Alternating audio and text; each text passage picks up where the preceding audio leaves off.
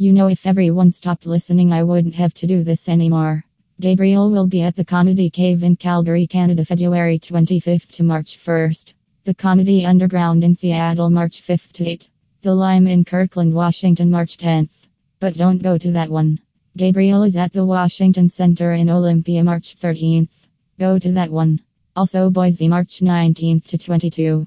For more info and for all of Gabriel's show dates, go to GabrielRutledge.com. Now it's time to relax, laugh, and learn nothing. Episode 55 of Happiness Isn't Funny with Gabriel Rutledge starts right now.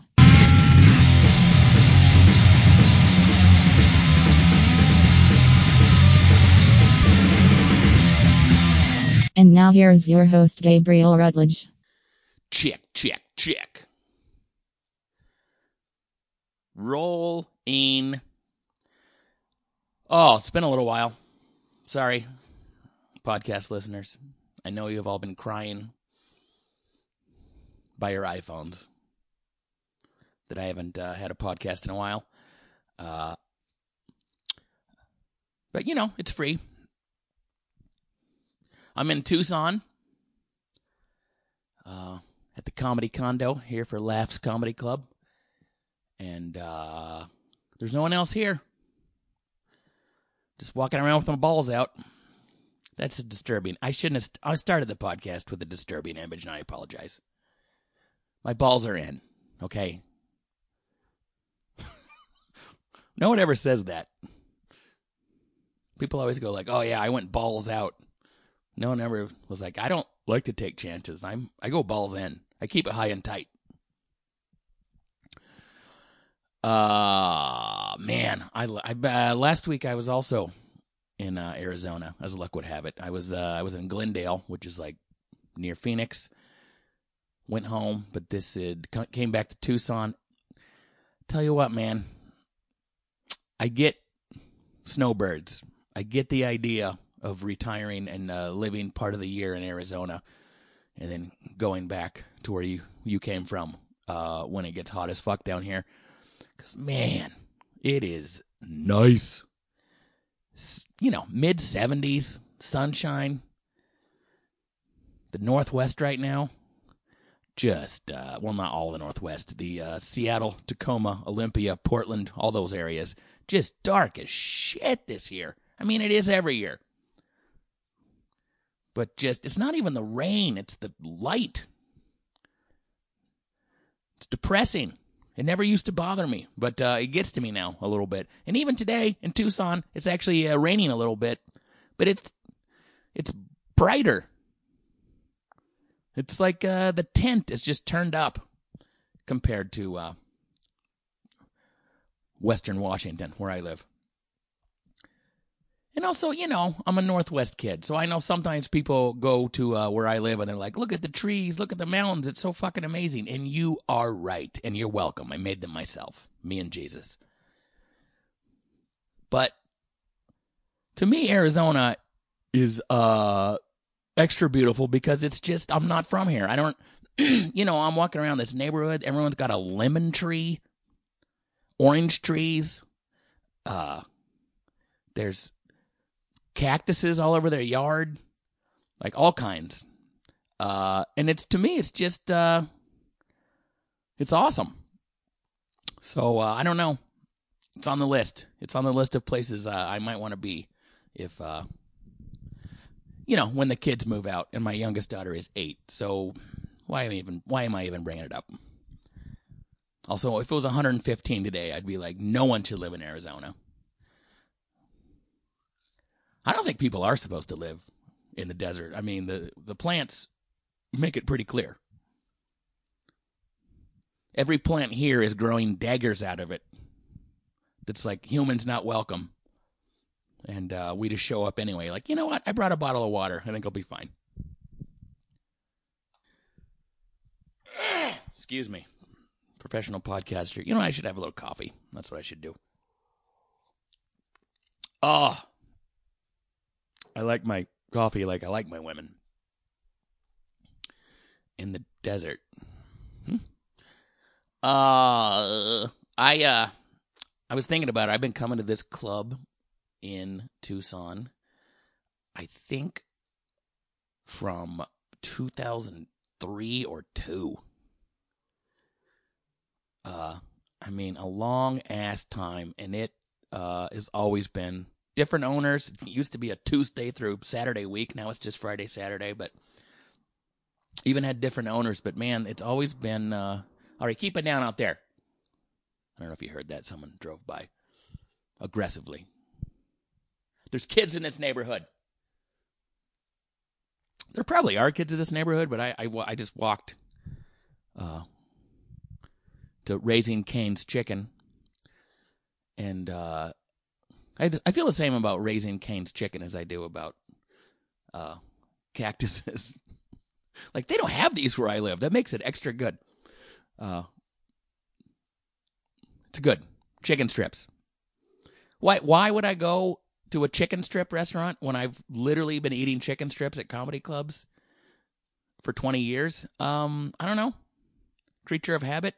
But Cane's, if you're ever for my Northwest fans, sorry, I shouldn't have said that. From people who know me in the Northwest, if you're ever traveling and you see a Raising Cane's chicken, go. It's so goddamn good. What was I talking about? Oh, I was outside. I walked to Raising Cane's and back, and man, I didn't see one person. I saw not a person outside, which is always kind of eerie. Where is this a ghost town? I did see one person staring at me from their window, and they had that look like, people don't walk by my house. What the hell are you doing here? But yeah, I've been coming here a long time, and it's always been a hot room, you know? I don't know why. It just is. Low ceilings, a lot of people in there. I guess Tucson likes to have a good time. It's just good crowds. Well, it was a DVD. Back when I sold DVDs, was recorded here. Now you can watch it for free on my YouTube channel. I recorded that here in, I think, 2016. My viral clip on Facebook came from that. So Tucson's been good to me. Last week I was in Glendale, and that's a newer club. It's called Stir Crazy, but every show sold out. All 5 shows. Thursday, 2 Friday, 2 Saturday. Was it because it was Valentine's Day weekend? Yeah, that had a lot to do with it. But it's still, I was there. All right. Did all the shows sell out because there were so many Gabriel Rutledge fans in the Phoenix area? No. But my name was on the marquee, and all the shows sold out, so I accept it. Just like if you stand up to go to the bathroom when I end my show, I count that as a standing ovation. So that was fun. I mean, I've had some good shows. I got 2 more tonight in Tucson. But actually, okay, I had a show in Oak Harbor on Thursday. That wasn't that great. Oak Harbor, Washington. I'm not good at, it feels so good to put things in my calendar, So when I know I'm flying out to Tucson at 5:40 a.m. and someone says, "Hey, do you want to work Oak Harbor, Washington, 3 hours from your house the night before you leave at 5:40 a.m.? Would you like to do that?" And I go, "Yeah, sure. Future me would love to do that. It's $250 that I don't have now. I'll do that. It'll be fine." And then I have to actually live out what I've put in the calendar. And future me always disappears right when you need him. And then current me is like, past me is an asshole. Because I could have come home after the Oak Harbor gig, but I would have been home for like an hour and had to turn around and go back. So I figured why my house is 50 minutes from the airport. So I just got to the airport at like 12:30, 1 a.m. and hung out there. Cursing past me. Why have you done that to us? But Glendale. It's a really good club. And here, maybe, I don't know, I have a lot of comedians who listen to this. Maybe you're interested in these things. Maybe you're not. I have a lot of comedy fans who listen to this. So you might be thinking, what makes a good club? Well, I'll tell you. This guy, Tom Sims, who owns the Stir Crazy Comedy Club in Glendale. By the way, he has a podcast called The Business of Comedy with Tom Sims, which is pretty interesting. I'm going to call him I don't know him well, but I'm going to call him sort of not only a comedy nerd, but a business nerd. Like, he spent a lot of time figuring out the best way to make a comedy club.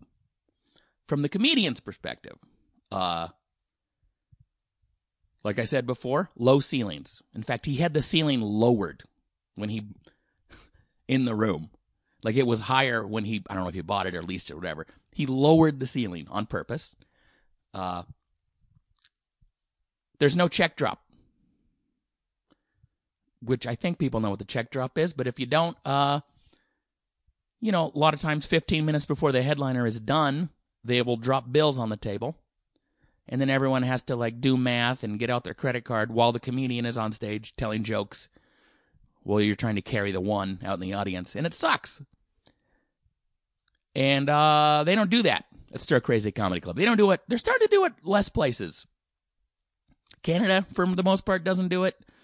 There's some clubs in the states that are starting to do it. I mean, the reason people do check drop is because they're afraid of people walking out. That's the main thing. And also, if there's 2 shows, they're trying to clear the room as fast as possible to get ready for the next one. So I get why they do it. But from a performing perspective, check drop sucks. So there's no check drop. There's a light in the back of the room that comes on, whatever you tell them, 5 minutes before you're done. Which you'd be shocked how many comedy clubs don't have a light in the back of the room. They just wave a flashlight at you or something, which works, but the light comes on yellow.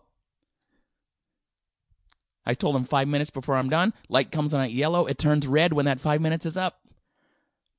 Hey, that's simple. That's a thing every fucking comedy club in the world should have. That's a nice thing to do. Also, in the green room, the light comes on in the green room. So you're sitting in the green room. The red light on the wall comes on. That means the comic in front of you has 5 minutes left. Also very nice. The sound system is good. It's literally like one of the only things you really need for a good comedy show is a good sound system. And again, it's shocking the amount of some of the Funny Bones I worked last year were in giant malls and 350 seats, and the sound was shit.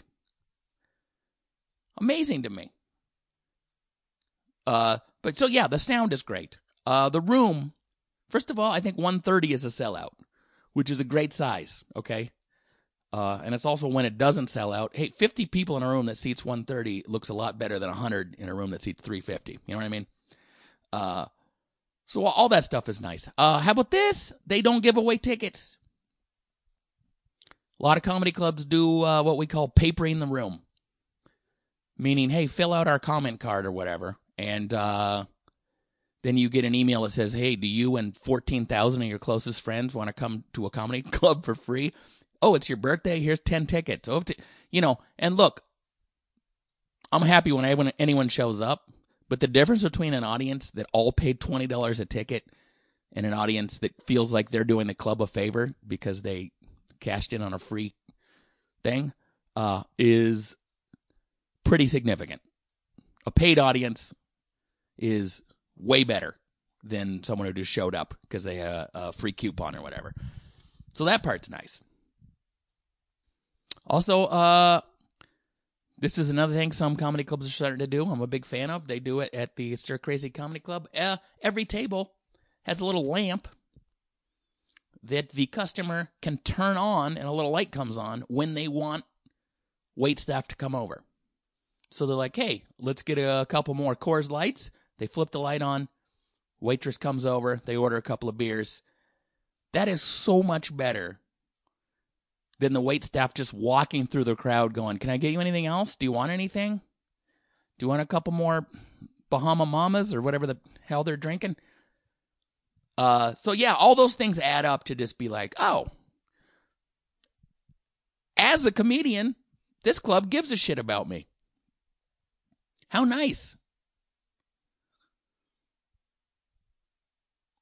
I also appreciate that Tom just straight up the first time I worked there goes, this is what I pay every single headliner. The same flat amount. He's like, there's no negotiating. Every single person I have in here makes the same amount of money, which was a decent amount of money, but not crazy. And that is interesting to me because, he has a comics a lot bigger than me going there. And I'm like, they work for what I work for, huh? Interesting. So that's nice. It's kind of like buying a car where there's like no haggle sales. The price on the car is what you pay. And also every show sold out. He gave me a little bit extra. So that was nice too. Okay, from the customer perspective, why Stir Crazy Comedy Club is a great comedy club. He did a lot of research on this. Customers do not like a 2-drink minimum. A lot of comedy clubs say 2-drink minimum, especially if they're giving away free tickets because that's how they make their money with the drinks and the food. So there is no drink minimum. You pay $20 for a ticket. Don't buy anything if you don't want to. So that's great. A lot of comedy club customers don't like sitting with other people. Do you know what I mean? They're at a big table. There's 4 people they never met before. It's a little awkward. So what they have at Stir Crazy is they have everything is a 2-top. Everything, it's like this very narrow square table that's just big enough for drinks and 2 plates. So every table is for 2 people. Now, you're still right next to another table for 2 people, but you still sort of have that illusion of like, this is our space. So I think that's pretty nice. Also, Tom, he greets everyone at the door, takes their money and all that, like you do when you go to a comedy club, and then he starts the show, but not with he used to be a comedian, so he could do it, but not in the way that some comedy club owners go up on stage and try to be funny, and it doesn't work, and then they introduce the first comic who has to dig out of a hole. He goes up, says, thanks for coming. He goes, who's celebrating a birthday? Cool. He says, turn off your phones, do all that. He takes care of all the business. And then he introduces the host of the show, who doesn't even, the worst part about hosting, besides going first, is you have to do all that shit. You have to be like, please silence your cell phones, and, we have drink specials. That's the worst part about hosting. Go to our website. Tom does all that.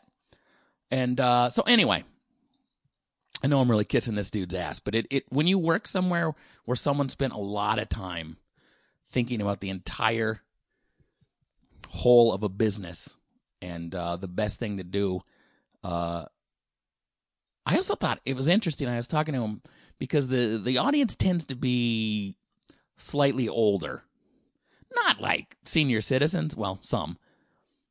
But, and so I said, is Glendale sort of, no, is that the demographic of Glendale? And he was like, not really, but we don't advertise to anyone under 35. There's people at the club under 35, but he doesn't target advertising towards them because, 1, they have less money, and 2, he said they make trouble. But I thought that was kind of interesting. That probably depends where you live. But that idea of how about let's just advertise to the people that will come and have money, disposable income to do so. Because I know that's a big thing in the Seattle area is people under 30, people under 35, they'll go see you in a theater. They'll go see a famous person in a theater, and they will go to their neighborhood. They'll go to the back of a Thai restaurant, or, I know there's a show in Portland, Oregon, where it's like at a bike shop, or, a lot of the Seattle area shows and Portland area shows are like these little neighborhood spots, and they're packed. Even if it's a small crowd, it's like they're packed. But those same people, if you were like, hey, go to this comedy club, it's a 2-drink minimum, blah, blah, they're like, no, fuck that. They won't, you know what I mean? So it is an interesting, it's just interesting to think about. And I started listening to his podcast about the business of comedy, and that was interesting to me too, because comedians think of themselves as artists.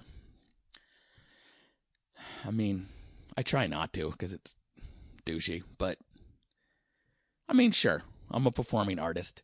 So we're thinking things like, I want to do this no joke about whatever. How come my old joke's not working? What did I do different? Oh, I have this new tag I want to put on this other joke, and how many new jokes do I have since the last time I was at this club? And those are the things that run through a comedian's head. But when I listen to this podcast, it's stuff I already knew, but when I listen to his podcast and he's talking to other club owners, about what they want out of a comedian, especially one that's not famous. If you're famous enough that you're going to sell out 5 shows, 6 shows in a giant room, it doesn't matter if you're funny. You sold out the room, right? If you're at my level or you're not even a headliner, they don't care what you're saying. They booked the room from the bar. If they can hear the laughs through the wall, they don't care. That's all they want. They want you to kill. They don't care how many new jokes you have. They don't care if you have hacky topics and hacky premises. Within reason. I don't, but they're not booking clubs based on even their own personal preferences of what they think stand-up comedy should be. If you can get a certain crowd reaction out of the crowd, it doesn't matter what you're saying. And I knew that, but it was like when I listened to Tom's podcast, The Business of Comedy, it was like a real reminder of like, oh yeah, I get paid to kill. That's the only reason I'm there.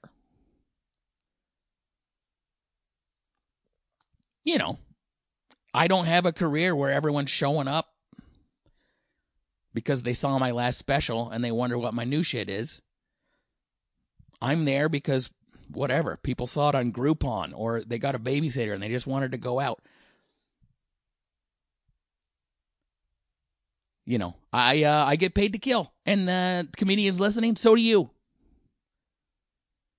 From any spot, MC, middle, headliner, you get paid to kill. Of course, I still write new material. Of course, I'm always thinking about that. But that new material better be good enough to replace something else that used to kill. It's a balance. You can't get addicted to killing, otherwise you'll never write a new joke. But like I said, from a comedy club booker's perspective, you got to kill. The comedy club bookers, like, they're never going to be like, that show you killed for 40 minutes and that 5 minutes in the middle where you were clearly working on something new.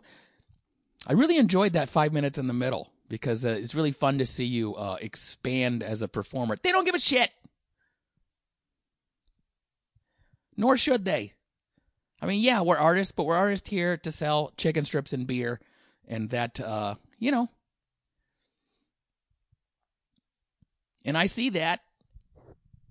I always wish I wrote more new material, and, if I ever got to the point where I put it on a Netflix special or something, which there's zero reason to think that's going to happen, yeah, I guess I would have to start over and really throw away all that material, but I've never had to do that. But I see people opening for me.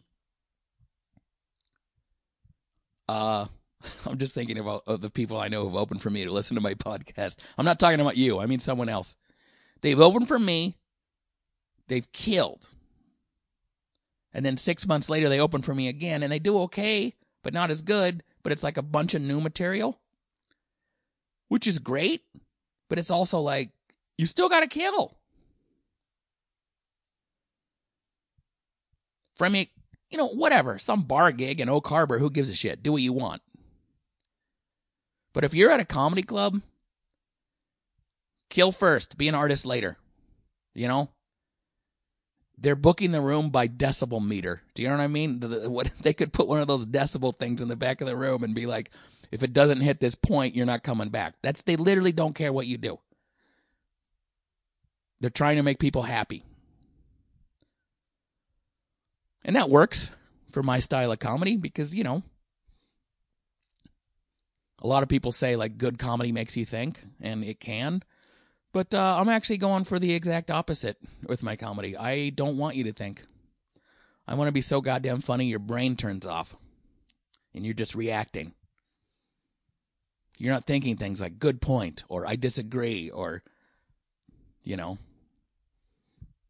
Donald Trump really is like that. I'm not interested in those reactions. I'm interested in giving you a brain vacation. So my style of comedy kind of works out better for that. So I'm lucky in that sense that I'm a good comedian for like a couple who got a babysitter going out on a Friday night who doesn't know what they're about to see, and not everyone can do that. But yeah, I don't like to give advice, so I'll give vague advice to no specific people because I know a lot of comedians listen to this podcast. Well, a lot of no one listens to this podcast, but of the people who listen, I know some of them are comedians. And if you're at a comedy club, if you're in a place that says comedy club on the wall, don't worry about the comics in the back of the room who you're like, oh, I want to impress them because I want them to know I'm still working at comedy and I want to do a bunch of new shit. You fucking kill. That's what you do. All right, I'm done. I'm done talking about comedy. Too much comedy talk. I'm grossing myself out. Hello. This is a commercial word for Anchor Podcasts, the easiest way to host your podcast. If you don't have a podcast, congratulations. You probably have an enjoyable life full of friends, family, and fun. But if you do have a podcast, I'm sorry, and you should use Anchor Podcasts. It's easy, it's free. They distribute everything for you. They give you sponsorship, which apparently is just talking about Anchor. I guess that's their sponsorship, but I don't want to brag, but I make, maybe $6 a month doing this, so worth it? Of course it is. Go to anchor.fm or the Anchor app. We now return to another riveting episode of the Rutledges. I gave a comedy talk to a high school classroom. Comedian, his name is Kevin Eggleston. Is it Calvin or Kevin? Let me check. This is good podcasting. Calvin. Kevin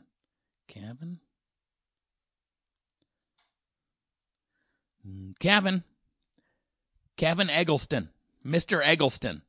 I think it was like Tahoma High School or something in Maple View, Washington. And he teaches a class called, I don't know what it was called, Comedic Lit or something, but they talk about stand-up comedy. And he asked if I would come talk to his class, and I have trouble with boundaries, so I said yes. But man, it was interesting. It was interesting to talk. They had good questions. One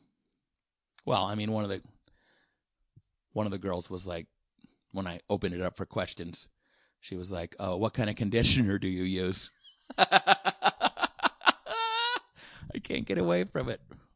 And then I was like, "Usually Pantene," and she was like, "I thought so." You thought so? Really?